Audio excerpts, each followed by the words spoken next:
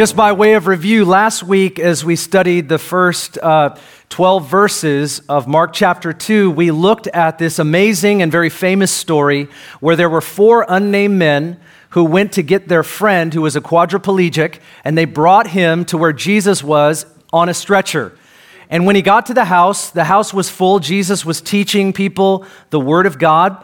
The house was so full you couldn't get not even into the house or up to the house. And so these guys got the bright idea. And they said, hey, what we're going to do is get on the roof. We're going to open up the roof and we're going to let our friend down. And as crazy of a story as that is, it's also a beautiful picture of faith that you can see.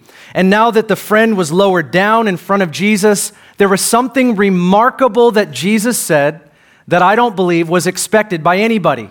This is what he said to the man lying on the floor. Son, your sins are forgiven.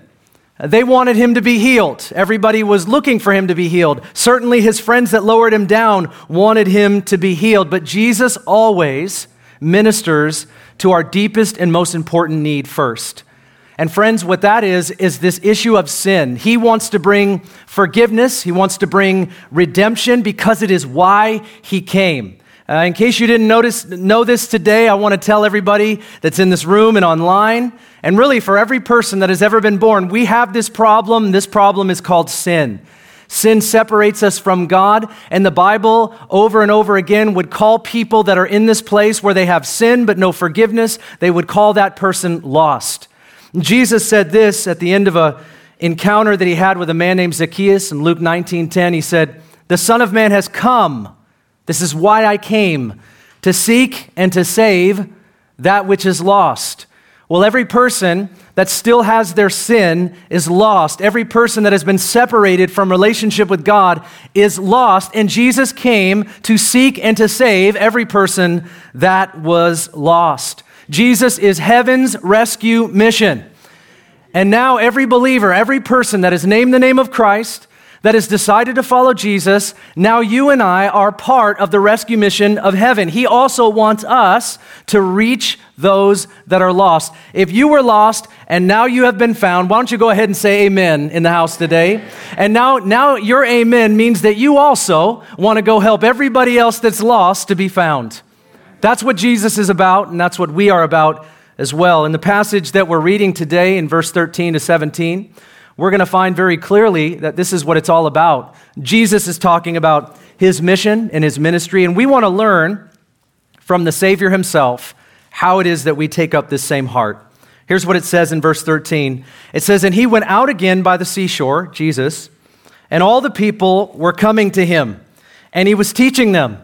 As he passed by, he saw Levi, otherwise known as Matthew, the son of Alphaeus, sitting in the tax booth, and he said to him, 'Follow me.'" It's a command. And he got up and he followed him. And it happened that he was reclining at the table in the house. Many tax collectors and sinners were dining with Jesus and his disciples, for there were many of them, now get this verse, and they were now following him. Oh, isn't that interesting? And when the scribes of the Pharisees saw that he was eating with sinners and tax collectors, they said to his disciples, "Why is he eating and drinking with tax collectors and sinners?" And hearing this, Jesus said to them, "It is not those who are healthy who need a physician, but those who are sick. I did not come to call the righteous, but sinners." And some say sinners to repentance. This is the word of the Lord. And today we want to focus on this passage by just looking at a few observational points that will help us glean from Jesus in wanting to reach the lost ourselves. And the first point is simply this: we must see people as Jesus does. We must see people as Jesus does if we are going to also reach the lost as Jesus did. Verse 13, I'll say it again. "And he went out again by the seashore, and all the people were coming to him." All the people were coming to him. This is everyone. This is all kinds of people. We're talking about the leper, the sick, the demonized, the sinner, the lowly, the marginalized.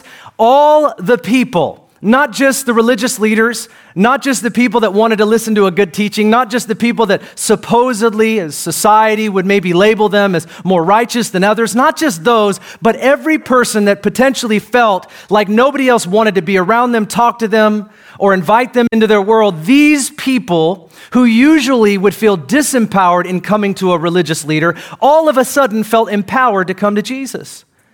And there was something about Jesus, the quality of his life, that drew people toward him rather than away from him. Well, why is that a big deal? Because when people have an elevated status, when people are perceived as a religious leader in their culture and potentially in ours, you don't easily approach somebody like that. You don't easily approach somebody with an elevated status, a person that everyone wants to talk to, a person that everyone wants to be around. There are hindrances. And there's this idea that many of those that approached him, it's like, I'm not clean and I'm not somebody that you'd want to see or talk to, but they were empowered beyond their own hindrance and limitation. And that is saying something about Jesus. Everybody wants to be around Jesus when they truly see him as he is. They want to hear him. They want to touch him. They want to be healed by him. We really want to be saved, and he is a perfect Savior. There's a contrast here. People did not want to necessarily be around the religious leaders or those that represented God in their day, but they did want to be around Jesus. It says that when Jesus walked by Levi, that he saw him. I know this is really simple, but he's walking by a tax collecting booth. I think it's a pretty easy thing to do when you walk by a tax collecting booth, that you look the other way. You don't want to make eye contact in case you owe somebody money. You don't want to do that. It says Jesus looked straight at him. Jesus saw him. He wanted to see him. Now, Levi was this man who worked for Herod Antipas. It says that he was a tax collector. He collected tolls from his own people and also from foreigners. And we know that Capernaum is right there on the region that Herod Antipas would oversee. Herod Antipas is one of those puppet kings during that time that Rome would dominate. And so as he worked for Herod Antipas, he didn't just collect taxes for him and for that region, but he also collected his own money. And many people would see him as an extortionist because he had to charge more, or he did charge more. And sometimes they would charge 20% more than whatever it was that they were to collect. I mean, his job was to check the caravans as they came by on the trade route, to look at all of the goods from the merchants that wanted to sell at the marketplace. He was even the guy that would take the fees for the fishing license. Now, you'll remember this guy became a disciple of Jesus, and so he's a tax collector, and there's a couple fishermen that were also disciples of Jesus, and I bet you they transacted a couple times because they're in the same region. And so you can imagine that their previous transactions had some kind of tension in the beginning days of discipleship as they followed Jesus Christ. I can imagine that it was just a kind of funny bunch to have them all together in one place following the same person. But that's what Jesus does. He takes different people and he brings them together. He takes different people. And what's the common denominator? That we all follow him. And it's an amazing thing. Jesus saw him. Jesus saw the tax collector, and he didn't see what everyone else saw. I think that's an important point because everyone else, when they looked at Levi, here's what they saw. At least this is the word that comes to my mind. They saw a traitor. They saw a person who turned his back on his people and extorted them and exploited them. They saw a person that turned his back on God, turned his back on, even during that time, what was happening to the people of that day. A person that turned his back. This man is a traitor. When they saw him, that's what they saw. When Jesus saw him, he looked past that and he says to him, follow me. Are you thankful today that when Jesus looks at your life, he doesn't see according to your behavior, but he sees something far beyond that? Aren't you thankful that that's how Jesus sees people? And you know, if we want to be like Jesus, we are going to have to do the same thing. We're going to have to see beyond people's sin and behavior and shortcomings and all that they've done to us or the bad that they've done in the world. We've got to be able to see something greater about people than maybe what is just on the outside. Jesus certainly did, and the reason that he did is because he saw people according to his mission. He saw people according to his mission. Luke 19:10 again, the Son of Man came to seek and to save that which is lost. Jesus came to save sinners.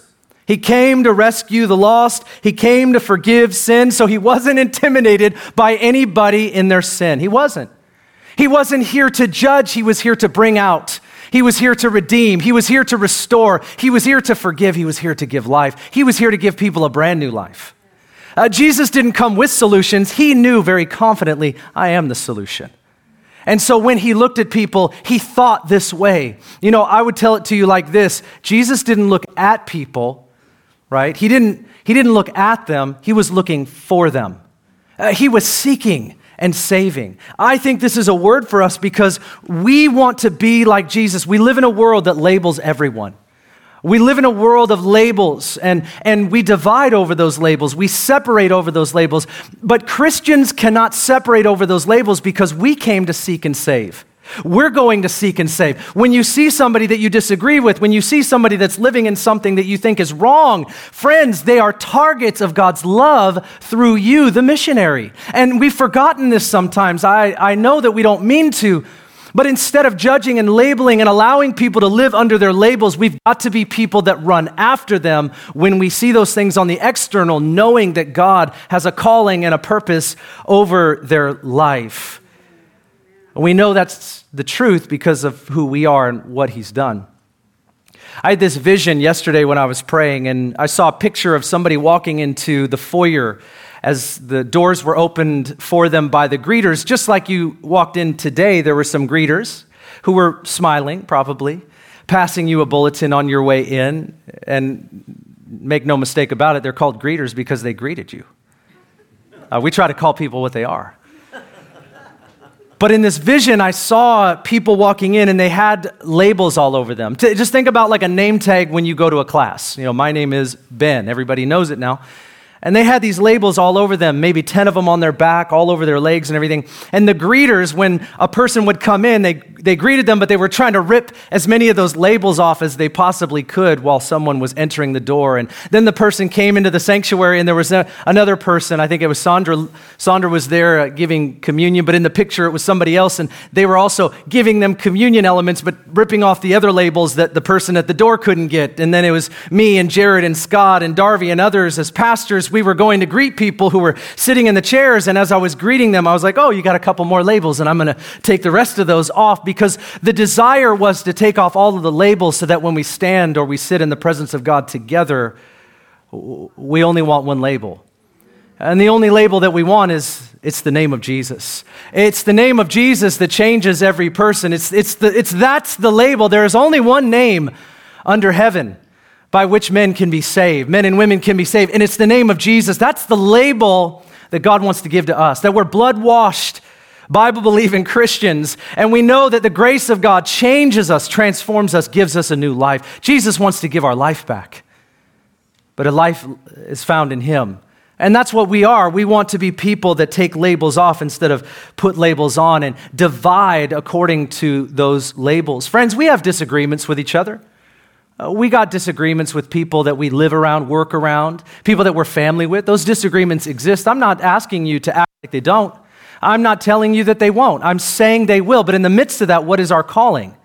Are we supposed to divide over those labels? Are we supposed to separate over those labels? Or have we forgotten, perhaps, what our calling really is? Our calling is to go after people that do not know Jesus Christ. I wonder if we're too busy putting labels on or allowing the culture and the media to do what they're going to do. What's behind all of this stuff out here, guys? What is the spirit of the age, and how is it affecting and infecting our minds? Well, I would tell you that using every vice possible, even for us good Christians, if that's what we would call ourselves, even for you, the enemy is coming after you to divide over these things. That we're talking about political, economic, racial, sociological, sexual labels. The Bible has been given to us to know what the truth is. But perhaps Jesus said things like this because he knew that we were prone to separate rather than to go after. He said, "Do not judge, or you will be judged. In the same way you judge, the standard of measure you use, it will be measured to you." Why would he say that? Well, here's what Jesus did not mean. Jesus did not mean that we can't discern behavior. Jesus did not mean that we can't tell right from wrong. He wasn't saying that we can't determine that. The Bible's chock full of right and wrong. We're talking about a God who gave 10 commandments. Anybody that thinks God's like capricious or whimsical or changes his mind hasn't read the Bible. The Bible's quite clear. God's a God of principle. It is he wrote it in stone. That's pretty clear. I'm going to write it in stone for you, just so you can't undo it. It's like he wanted us to know truth. He wanted us to know right and wrong. He gave us a law, 630 some odd commandments to prove that men and women cannot live righteously.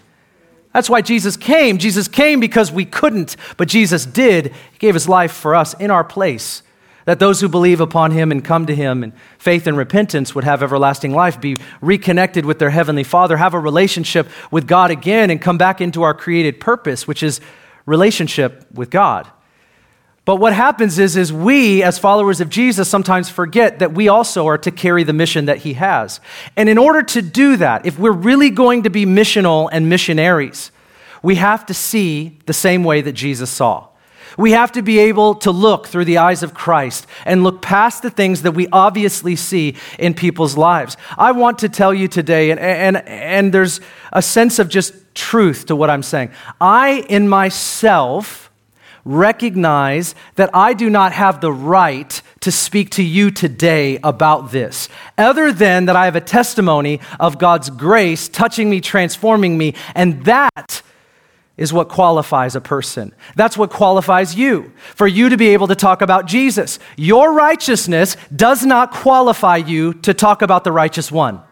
That is not the way that this works. And sometimes we forget where we came from. We forget what we needed, and when we forget where we came from and we forget what we needed and we lose touch with the grace of God, we stop reaching out our hand to everyone else. Instead, we separate. We draw lines, and we label, and we move away from. And friend, this just can't happen anymore. Not for a church that's saying, I want to see every person have a legitimate opportunity to know Jesus Christ. Evangelism is not easy. Evangelism is costly. Evangelism is costly. It will cost us so much to be people that will cross lines, people that will go beyond what we see. I'll tell you, I am not up here telling you that I'm perfect at this. I'm not. I have to remember every day that I've got to look past and seek out people and even learn to know that the people that maybe I even disagree with should be the targets of my ministry and not the targets of my debates. The reality is that I've learned in my life at various times, and I still have to keep learning the very thing that we're talking about today if I'm going to be missional. I remember I was in prison ministry for like 3 years. I've shared some of this with you before if you've been around here for a while. But when I came to Christ, I came out of a whole lot of mess, and that's the context for which I came.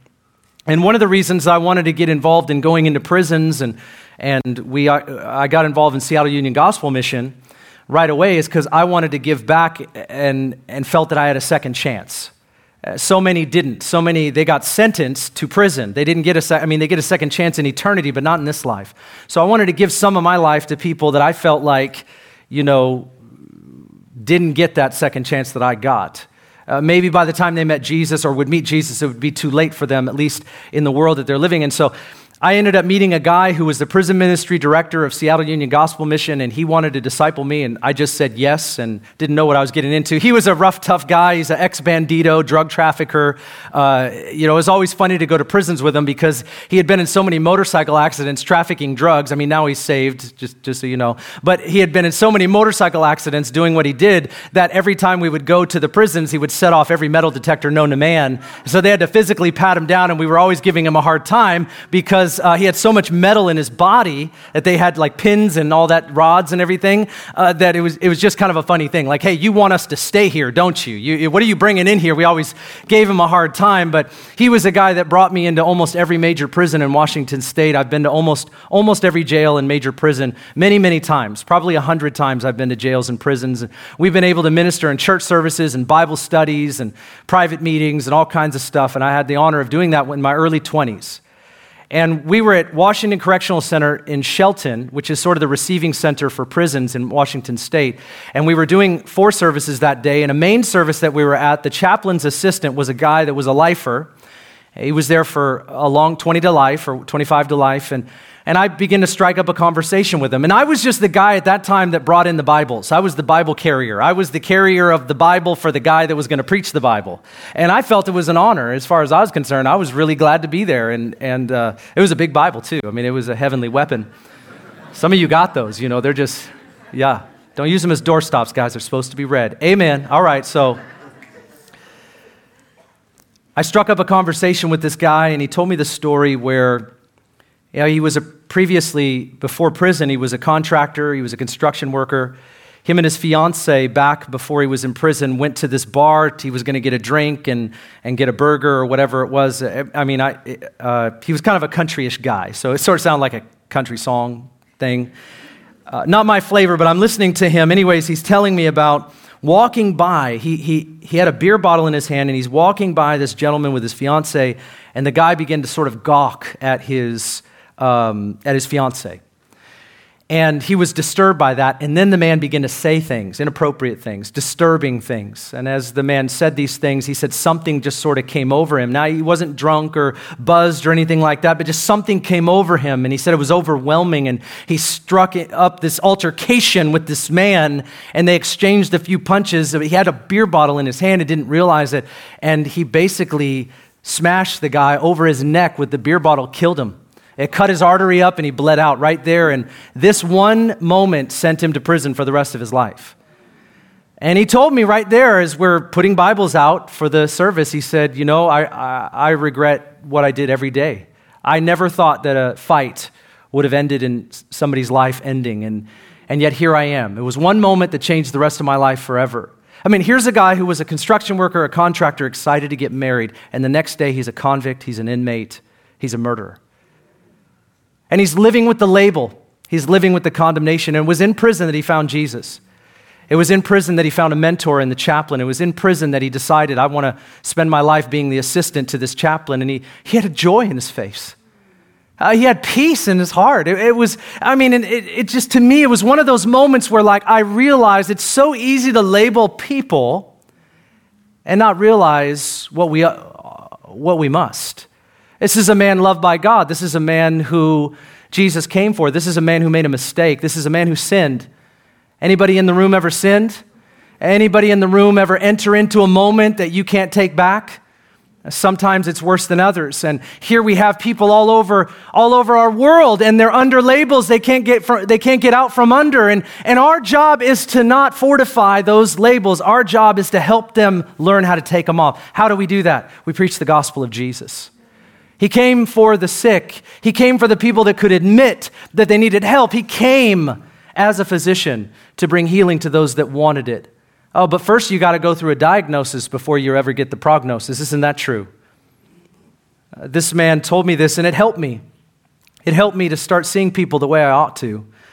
But here we see also in this story that if we're going to reach people in Jesus' name, we have to invite people into relationship. Look what it says in verse 15. It says, and it happened that he was reclining at the table. The book of Luke chapter 5 is a parallel story. It's the same story, but it says basically that Levi threw him a party. That's my words, but it says Levi threw him a party. And it happened that Jesus was reclining at the table in his house. Many tax collectors and sinners were dining with Jesus and his disciples, for there were many of them, and they were following him. Listen, they were following him. He throws them a party, and now every one of his friends are following Jesus. And the scribes and the Pharisees, scribes of the Pharisees, saw that he was eating with the sinners and tax collectors. They said to his disciples, why is he doing this? Why is he having dinners with sinners? I was going to call this message Dinners with Sinners. I had to put it in there somewhere. It just felt right. I'm not slick enough to get that passed through you, though. Verse 14, Jesus calls Levi to follow, and the book of Luke says he left everything. He left everything. He invited him into close relationship to walk alongside. In that culture, you don't eat dinner with people that you're not trying to be close with. That's close quarters. It has a sense of intimacy and closeness. In their culture, it's not something that you do. So the religious leaders were offended that he would do that. And that's why they asked Jesus' disciples, why would he do this? Why is he okay with this? Does he not know who they are? See, it's such a contrast that the religious leaders, which can often be like us, we can often be like this. Why would Jesus do that? Do you not know who they are? See, it's what they didn't know that caused Jesus to do what they didn't understand. Jesus was with them because of why he came, which was for them. They just couldn't see and they didn't know what Jesus was about. Jesus was not concerned that their sin would infect him. In fact, it was the opposite. He knew that the righteousness that he carried was greater than the unrighteousness that they lived in. Do you know that? Friend, if you are a Christian, do you realize on a daily basis that the Holy Spirit of God lives inside of you? And the Bible says, greater is he who is in us than he who is in the world. And that's not just something we're supposed to quote when we're tempted by sin. That's something we're supposed to quote when we go back into the world and seek to reach people that are just like us. Greater is he who is in us. See, if we go into the world and we're infected by unrighteousness, that says something maybe about the life that we're living. And maybe we're not fully surrendered. Maybe we're not living. I'm not saying we won't have temptation, but maybe we're not living in the biblical principles that we ought to. Now, we're going to still sin. We're no longer sinners. We're saints, washed in the blood of Jesus. But it's so important to recognize that the religious leaders had this perspective that if I come too close to them, then what they have is going to defile me. It's going to infect me. And the opposite is actually true, and Jesus proved it. Levi threw him a party, and as a result, all of his friends came and they followed Jesus. And we have to have relationship with non-Christians because this is what brings opportunity for the gospel. As we get closer to people, we share more, we show more, we serve more. The commission of Jesus is not wait for people to come to you because you're so amazing and they're going to ask you about Jesus. The commission of Jesus is go and make disciples. Roll up your sleeves, get involved in the world. It's messy, it's hard, it's difficult, it's painful. It's an arduous process. It's going to cost you something. I mean, this is what he's talking about. You're going to have to get into relationship with some people. Like Jesus, we need to look for them. We also need to learn that being separate from sin does not mean that we separate from sinners. There's a different way. Jesus talked about this in John 17. He said that we would be in the world and not of it. He called us out of that way of life, but he called us back to reach everybody else around us. And we can't be afraid and we can't be offended, and far too often we are. We are. Friend, I'm telling you, I'm in the same boat. It happens to me. It happens to me. We lose touch with the grace that Jesus gave to us. I say this funny joke. I say it to my older kids. I don't know if my younger kids have been blessed by this amazingness yet, but it might be coming to a home near you. My oldest son has heard this many times, my son Isaiah. Isaiah, if you're watching, which you should be, I love you. Sometimes I will say this to him. I've said it many times, but in reading this passage, I'll call him, and I said to him one time, hey, Isaiah, I was just reading the Bible the other day, and there's this passage in Scripture, and it says that Jesus was a friend of sinners. And when I was reading that passage, Isaiah, I just want you to know I was really convicted deeply that I haven't been the friend to you that I should be. I was so convicted that, as Jesus was a friend of sinners, I don't think that I have been the friend to you that I ought to be. And I just want to tell you, I want to do a better job. And if you kind of catch what I'm saying, he laughs. And really what he always says is, oh my gosh. That's what he always says. Oh, it's a sort of a 28-year-old son thing to say to your dad that's trying to be hip and funny. Oh my gosh. I bring that up because it's a joke. It's a caricature of something else that we're trying to say. You know what we're trying to say? We're trying to say that we can become arrogant in the grace that we're living in, as though we're the ones that deserve it. We can become high and mighty. We can become, some people would say, holier than thou. I don't know where that comes from, but I never say thou anyways. But We can become holier than thou. We can become better than. We can become the ones that deserve grace. We can become the ones that we're doing the right things and everybody else is doing the wrong things. See, it's us and it's them. It's the righteous and it's the unrighteous. And that's exactly where the religious leaders were all the time. And you know what? They lost touch with what Jesus was even doing. Jesus is the one that they're literally waiting for. And he stands in front of them and they can't see him. They can't recognize him. And it was exposed to them, even though they resisted it, that the very word that they preach, the very thing that they are saying is actually wrong. What they're saying might be right, but the way they're living it out is wrong. Their interpretation of it, their embodiment of it was wrong. Love God, love people. It wasn't coming through their life. Jesus was the embodiment of the law, perfect righteousness in a body. That's what Jesus was. And they looked at him and they were offended by him. It just seems like every step of the way, they were offended by perfect righteousness and love in a body.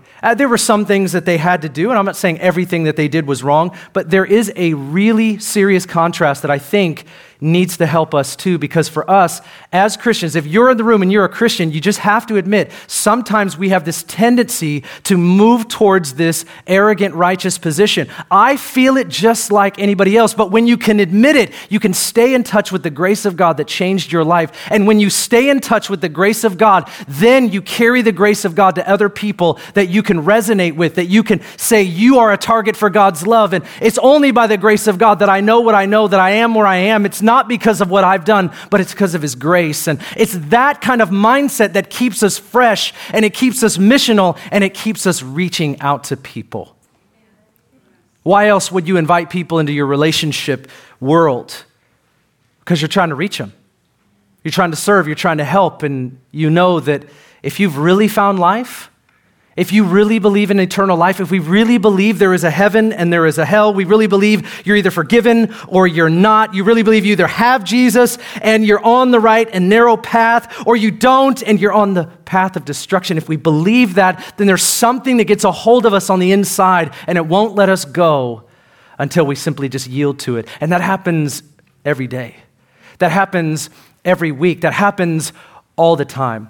I see people get into debates, and we're living in a time where, we got all of the opinions. I personally, I believe the scriptures. I've watched people go the other way. You might be saying, well, Ben, some people go the other way, and they start to act like sin isn't a problem. Well, that's not what I'm talking about. They start to act like, we just need to not condemn people at all, and Jesus just loves everybody. Yeah, he loves them to redeem them, but in order to redeem and forgive, we have to acknowledge that there's sin and there's something wrong. I'm not talking about walking away in some kind of progressive Christianity and acting like wrong is not wrong, and somehow Jesus doesn't see those. No. Jesus gave his life because sin is really bad. We're not carrying a lesser message, but we know what it is to do in the midst of seeing really bad sin. We're not confused about it. So it's important that when we invite people into relationship and that we teach our kids what we're doing and why we're doing this, that we know that God will honor it. He'll use it powerfully. I'm thankful for the grace of God. I remember a man came up to me one time, and after a service I was preaching, and he was a heroin addict. I might have told you this story before, but he was a heroin addict.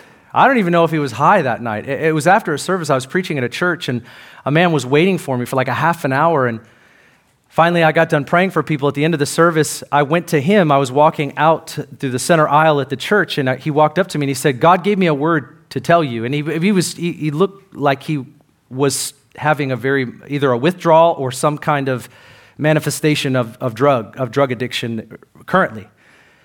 And he walks up to me and he says, God gave me a word. And I was like, oh, okay.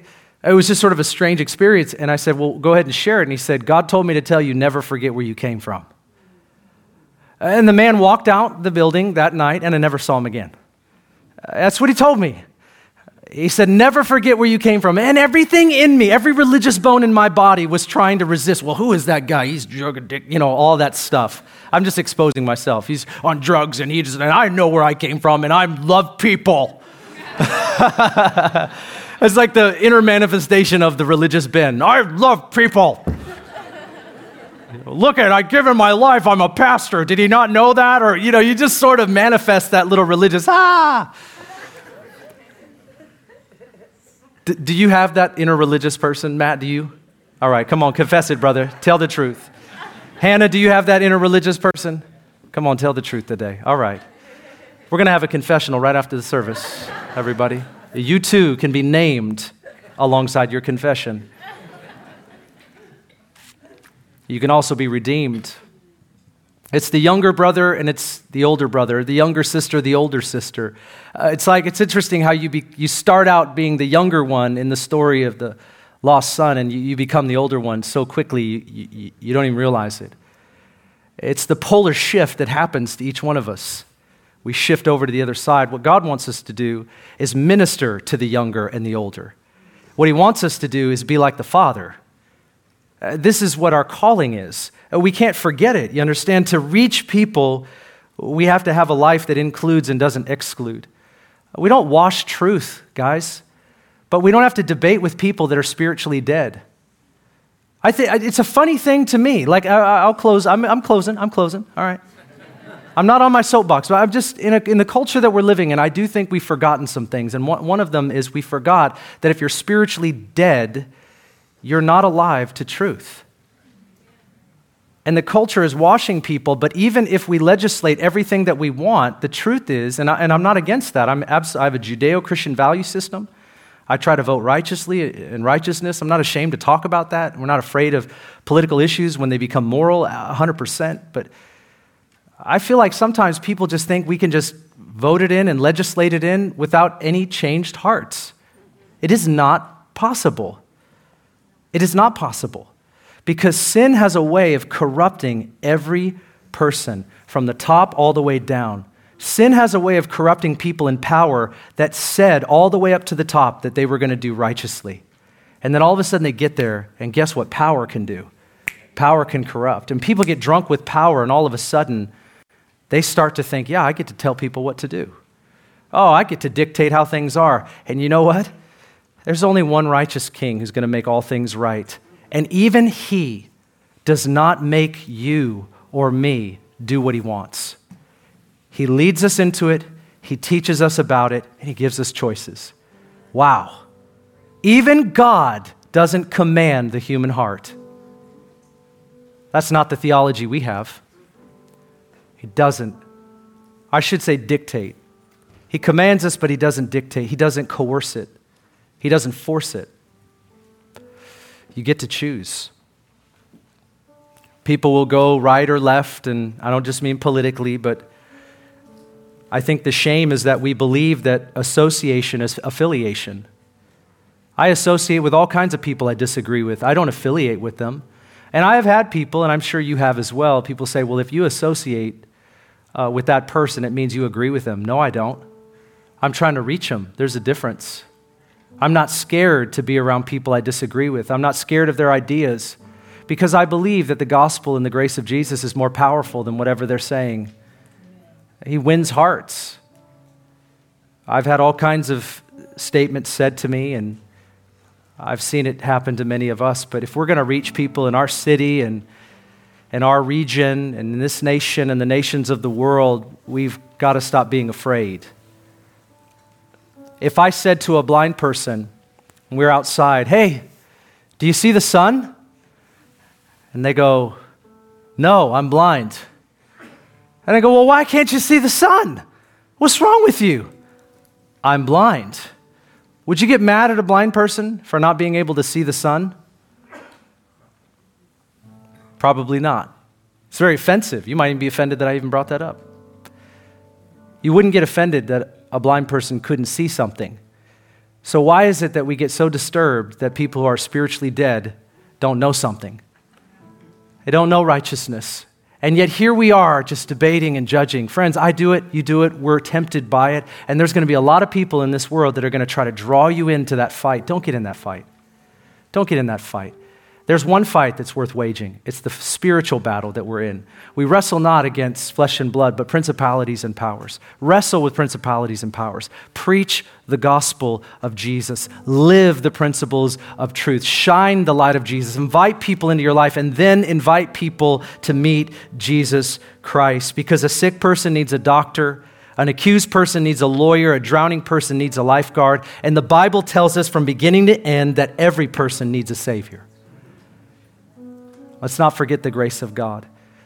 The prayer that I'm praying today, and as I close this, I want to pray this prayer over us. And I can't force you and don't want to pray this prayer, but I want to ask you and invite you into this prayer that Jesus would open your eyes. Jesus would open my eyes to see people the way he sees them.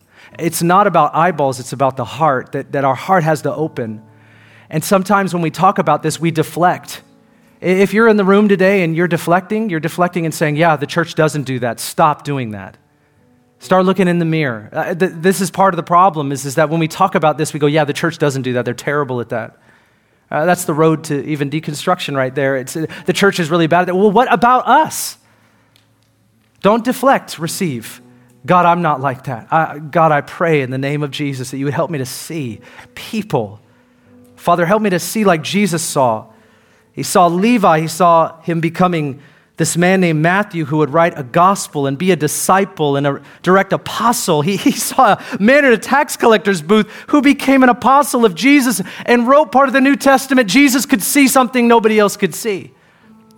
I want those eyes. Does anybody else want those eyes? We look at people today and we're not offended. We're not afraid. We go, I bet you this person could be a prophet of God. I bet you this person could be a pastor in the marketplace. I bet you this person would bring healing and salvation and deliverance. I bet you this person could be the mouthpiece of God, maybe even far more than I could ever be. I want that type of heart, and I want those kind of eyes. Jesus is looking for such people, and I pray to God that that's who we are. I believe that's the church that we are. God will give that to us if we ask. So will you ask that with me as we pray today? Will you stand to your feet, and let's pray this prayer. As you're standing, let me remind you and those online, if you're here today or if you're watching and you have yet to give your life to Jesus Christ, if I ask you the question, are you forgiven of your sin? Are you made right with God? Have you repented? Have you turned from your way and turned to his way? If you haven't done that today, I'm asking you to do this. If you're online, type something into the comments and we'll respond to you, connect with you. If you're here, me and some of the pastors and our prayer team will be up front. We want to pray with you to receive the forgiveness of God, that you would be rightly connected to your Heavenly Father. He wants to be with you. He wants to talk to you. He wants to forgive you. He's in the business of saving us. So please come forward after the service and we will pray with you. But for the rest of us, let's pray this prayer. God, we thank you today for this scripture. We thank you for the example of the Lord Jesus. And Lord, when you said this, you said, I did not come for the righteous, but for the sinner.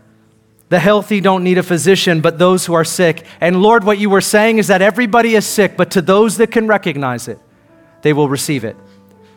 To those that are willing for you to look into their heart and address it on their sin to show us that you brought your righteousness. Lord, you're the one that can redeem all of us and everyone around us. And we pray today that you would give us eyes that see, you would give us ears that hear, you would give us a heart that is open to reaching people. And I pray, Lord, where we're offended, where we're afraid, where we're just debaters, or where we enter into that space, we're not saying that truth doesn't matter, but we're saying the greatest truth is that we've got to reach everyone for Jesus. We want to reach everyone for you.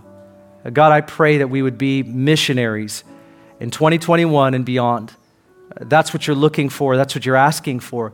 Go and make disciples. Go and preach the gospel. We receive that call. We ask for that heart, and we thank you for it in Jesus' name. Everyone said, Amen. Thanks for listening. If you'd like more information about Ignite Global Ministries, please go to our website, igniteglobalministries.org. While there, check out our Immersion Discipleship School and the books Pastor Ben has written.